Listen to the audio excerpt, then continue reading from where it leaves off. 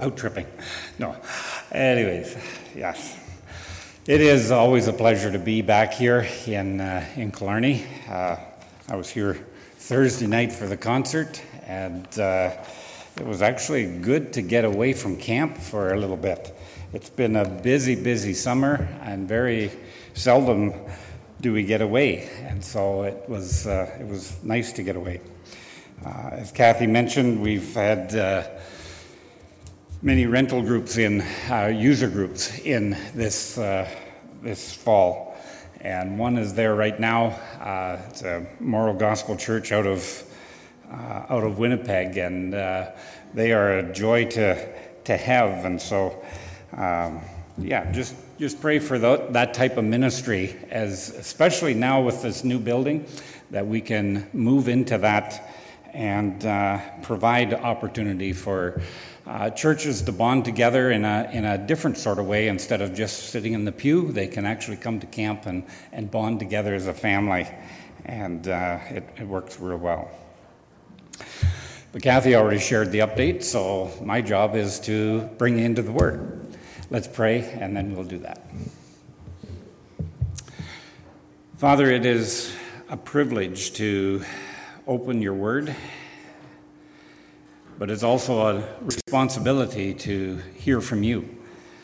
And so, Father, as we dive into your Word this morning, I pray, Heavenly Father, that you would just open our spiritual ears and our spiritual eyes to hear and to see what you have for us this morning.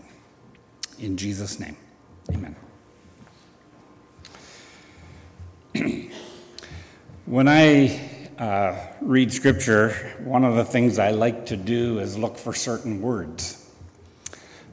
Words are important, and we know that God's Word, every word God has written there for a purpose. And I realize that there's different translations and everything, so sometimes the words change from King James to New King James to NIV to New Living and on and on and on. But yet, the idea of it is still there. And for instance, if you take the word all, when God says all have sinned, he doesn't mean some. He doesn't mean just those that can never be saved, or he means all inclusive, right? Or the word but. You have all kinds of stories of hardships and everything, and then all of a sudden there's that transition word, but. And it usually followed, but God, right? And those words are important.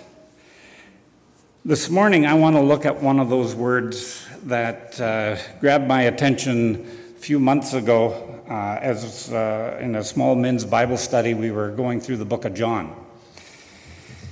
And read it many times, but it just jumped out at me. And then I started to read through the book of John, looking for that word. And I call it a divine imperative. It's the word must. Must. M-U-S-T. When God says you must, it's something that we better take note of. And so the scripture reading this morning was in John chapter 3. And we know the story. It's the story of Nicodemus, this religious leader who came to Jesus by night. Another interesting study, this is just a side note, is to find out, do a study on Nicodemus. He's mentioned 3 times in the Gospels, and 3 different times his growth as a believer, okay? And yet he's one of these religious leaders. And this is the first time we see him. He comes to Jesus by night, and there's a discussion, or there's a conversation that takes place. And Jesus says that he had to be born again. No one can see the kingdom of God unless they are born again. In verse 3. Well, that confuses Nicodemus. That's the first time that word or that phrase has ever been shared with him, so he's thinking physically. And Jesus, of course, is thinking spiritually. And so he asks the question, how can this be? And Jesus says, we'll jump right down to verse 7, you should not be surprised at me saying, you must be born again. He didn't come to Nicodemus and say, it'll be a good idea if you were born again. That would be a good step towards getting into the kingdom of heaven. He didn't say, you've got to do some good things and whatever. No, you must. It's an imperative. There is no way around getting into the kingdom of heaven without being born again. And Jesus makes that very clear. Now, I know I'm not sharing anything new here this morning, but let's look at what does it mean to be born again. And again, we can use John as an example. In John chapter 1, verse 12 and 13, he talks about being born of God, not of natural descent, not of human endeavors, but being born of God. That's what being born again is. It's not, and Jesus even mentions it here in this passage that we read. Flesh gives birth to flesh, spirit gives birth to spirit. And Jesus is talking about the spiritual birth. And that's what we find in John chapter 3 and verse 6, just as I said, right? Spirit gives birth to spirit. How does that happen? It comes through the Holy Spirit. In Titus chapter 3, verse 5, Paul writes this, he saved us not because of righteous things we have done, and that would have been Nicodemus. Right? As a Pharisee, he would have considered himself very righteous. It's not the things that we have done, but because of his mercy, he saved us through the washing of rebirth and renewal by the Holy Spirit. It's a Holy Spirit act that allows us to experience new birth. That also comes through the word of truth. In James chapter 1 and verse 18, again, James is writing and he says this, he chose to give us birth, new birth, through the word of truth, that we might be the kind of first fruits of all he created. And of course, when we are saved, it really means that we believe that Jesus is the Christ. Not just a man, not just somebody that was in history years and years ago, but he actually is the Christ, the Son of the living God. In 1 John chapter 5, verse 1, everyone who believes that Jesus is the Christ is born of God. And everyone who loves the Father loves his child as well.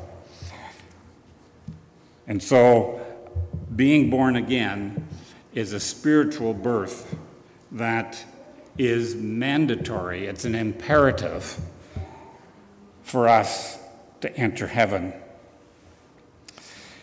Once we are born again, there are three things that a person who is born again will do. First of all, they will not continue to sin. Doesn't mean that we won't sin, but we won't be habitually looking for sin. We'll be constantly coming and confessing and so on. 1 John 3, verse 9 says this, no one who is born of God will continue to sin because God's seed remains in them. They cannot go on sinning because they have been born of God. And so with God residing within us, sin they can't coexist. So the old native tale of the dog that wins is the dog you feed, right? So it's either the wild dog or the tame dog, or the wolf or the dog, however you want to picture that. But the dog that you feed is the one that wins.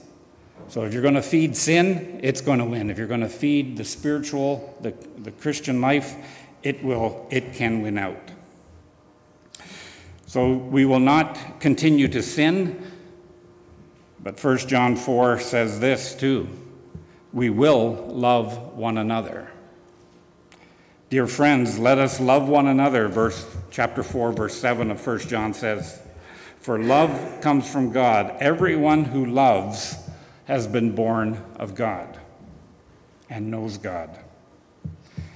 And then in chapter 5 of 1 John, again, the Apostle John writes, for everyone born of God overcomes the world.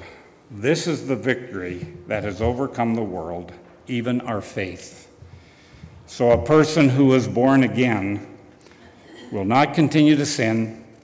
They will love one another, and they will overcome the world. As Jesus carried on his conversation with Nicodemus, Nicodemus asked, how can this be? And then Jesus does a reminisce, I guess you could say, for Nicodemus. In verse 14, just as Moses lifted up the snake in the desert, so the Son of Man must be lifted up, that everyone who believes in him may have eternal life. The means of salvation is belief in Jesus Christ, or on the Son of Man being lifted up. And Jesus didn't say that the Son of Man could be lifted up. He must be lifted up. And if you read Scripture, one of the things you find is that Jesus came for that very purpose. He knew what his purpose was before he even left heaven. And he knew that he must be lifted up.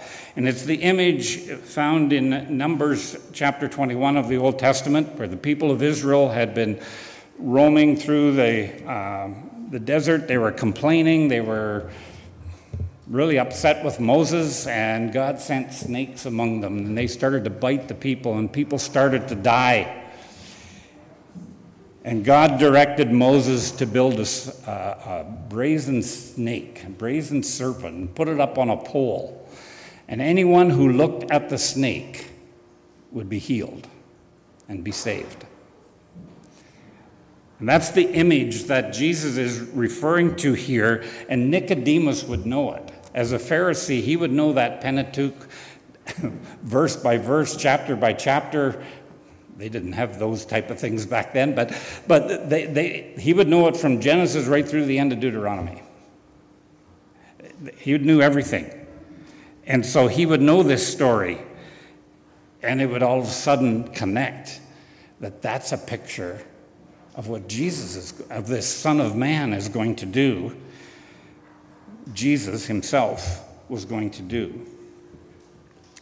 The Son of Man must be lifted up. It's the only way. The only way God was going to save the world is by taking his Son and putting him on a cross. Jesus said elsewhere, if I be lifted up, I will draw all men to me. In Luke chapter 9, Jesus speaking again, he says, the Son of Man must suffer many things, and he must be killed, and on the third day raised again. Can you see the importance and the imperatives that God has been sharing? These are musts, not thinking of could-bes or should-bes. These are imperatives. I call them divine imperatives.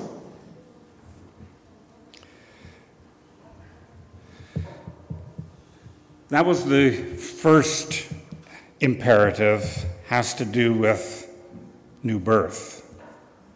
The second imperative is found again in chapter 3, and it's John the Baptist himself is speaking here in verse 30. But give a little bit of a context here. John the Baptist is a forerunner of Christ, and he had been baptizing and sharing the repent and be baptized. And there came a discussion between him and his disciples, and it says in verse 25, between some of John's disciples and a certain Jew.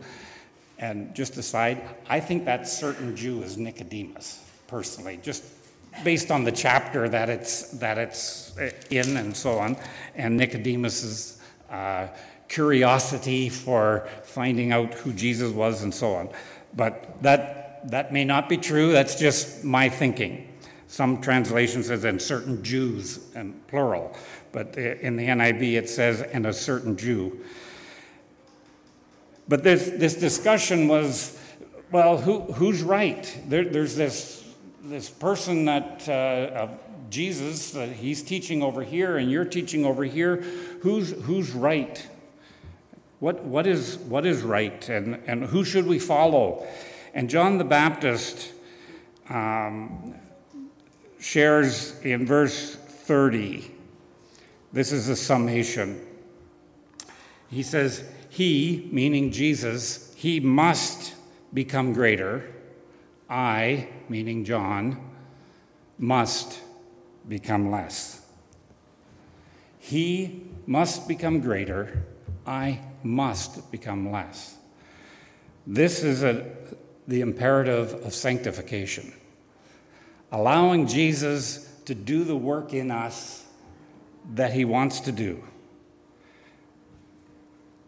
Jesus said it this way, whoever wants to come after me must deny himself and take up his cross and follow me. And that's exactly what Jesus did. He took up his cross. He followed the will of the Father. And that's what he's referring to here. Denying oneself is to cease to make self the object of life and action, or to cease making yourself the object of everything, center of attention. And so it's imperative that you and I also do exactly what John does. It says here, allow him to become greater and us in our abilities to be obedient and humble, to make ourselves become less, to deny ourselves. In chapter 4, there's another must. I'm not going to spend a lot of time on it, but it's the story of the woman at the well, and it's really a must of worship. Because Jesus says in chapter 4, verse 24, remember the discussion that she had, well, our fathers worship on this mountain, and you Jews, you worship over there in Jerusalem. And Jesus said, it really doesn't matter. What he says in verse 24, he says, worshipers must worship in spirit and truth. There has to be an element of worship in our understanding and in our ability to recognize God in creation, in the things around us, and we can worship him. If we're not worshiping, we're really not putting him on a pedestal. We're not really putting him up in the place of authority that we should have. But worship has to be in spirit and in truth. Not one or the other, in spirit and in truth. And sometimes I think the church gets that wrong. It's all one or it's all the other. But it's both. It's got to be both. We worship in spirit and in truth. There are other musts in the book of John, but I want to conclude by going to John chapter 9. John chapter 9. This is the just prior to Jesus healing the man born blind. that confused the Pharisees and figured that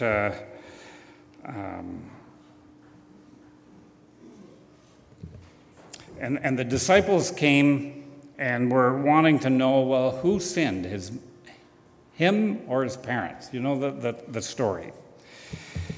And Jesus, in his saying, well, neither. But this happened so that the work of God might be displayed in his life. In verse 4, as long as it is day, we must do the work of him who sent me. This is the imperative of mission.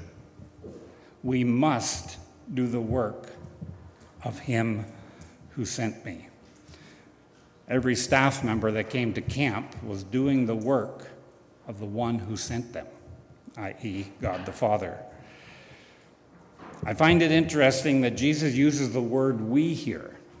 Because if you remember when he was 12 years old and he was in the temple and they all left, and Mary and Joseph had to go back and find him, and he's in front of the teachers of the law, instructing them and teaching them and talking with them. And they got a little upset with him, and Jesus turns to them as a 12-year-old and said, don't you know I must be about my Father's business? It was I there. That was his purpose. But here he includes we, all followers, all those that believe in Jesus Christ, that have come to faith in Jesus, his disciples. We must do the work of the Father.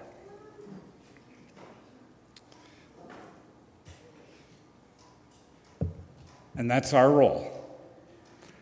That's your role as a believer of Jesus Christ, to do the work of the Father. And we could spend quite a bit of time on what does that work look like. It can be anything. Done in the name of God, done for the purpose of sharing and proclaiming the good news that Jesus loves and that Jesus cares. In Luke 4:43, Jesus said, I must proclaim the good news of the kingdom of God. And that's what happens here every Sunday. That's what happens at camp every week and during the summer, proclaiming the good news of the kingdom of God. So in conclusion, how do we respond to these divine imperatives? These musts. How do we respond? There's really only one way: obedience. We need to obey. John 14:23, again, Jesus replied, anyone who loves me will obey my teaching. My Father will love them, and we will come to them and make our home with them. Whoever loves me will obey my teaching. Obedience is the way. On the Sunday school song, obedience is the very best way to show that you believe. And in 1 John chapter 4, again, John writing, chapter 2, verse 4, 5, and 6. But if anyone obeys his word, love for God is truly made complete in them. This is how we know we are in him.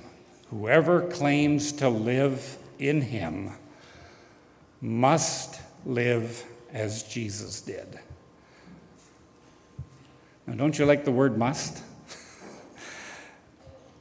It puts an awful lot of pressure on us, doesn't it? You must live as Jesus lived. But it's doable because we have the Holy Spirit. We have the very Spirit of Christ living in us. And so it's not unreasonable for that spirit to understand how Christ lives, because it's his spirit. And so when we trust and we obey, when we are obedient to doing what he asks, we can live as Jesus did, and the world will take notice.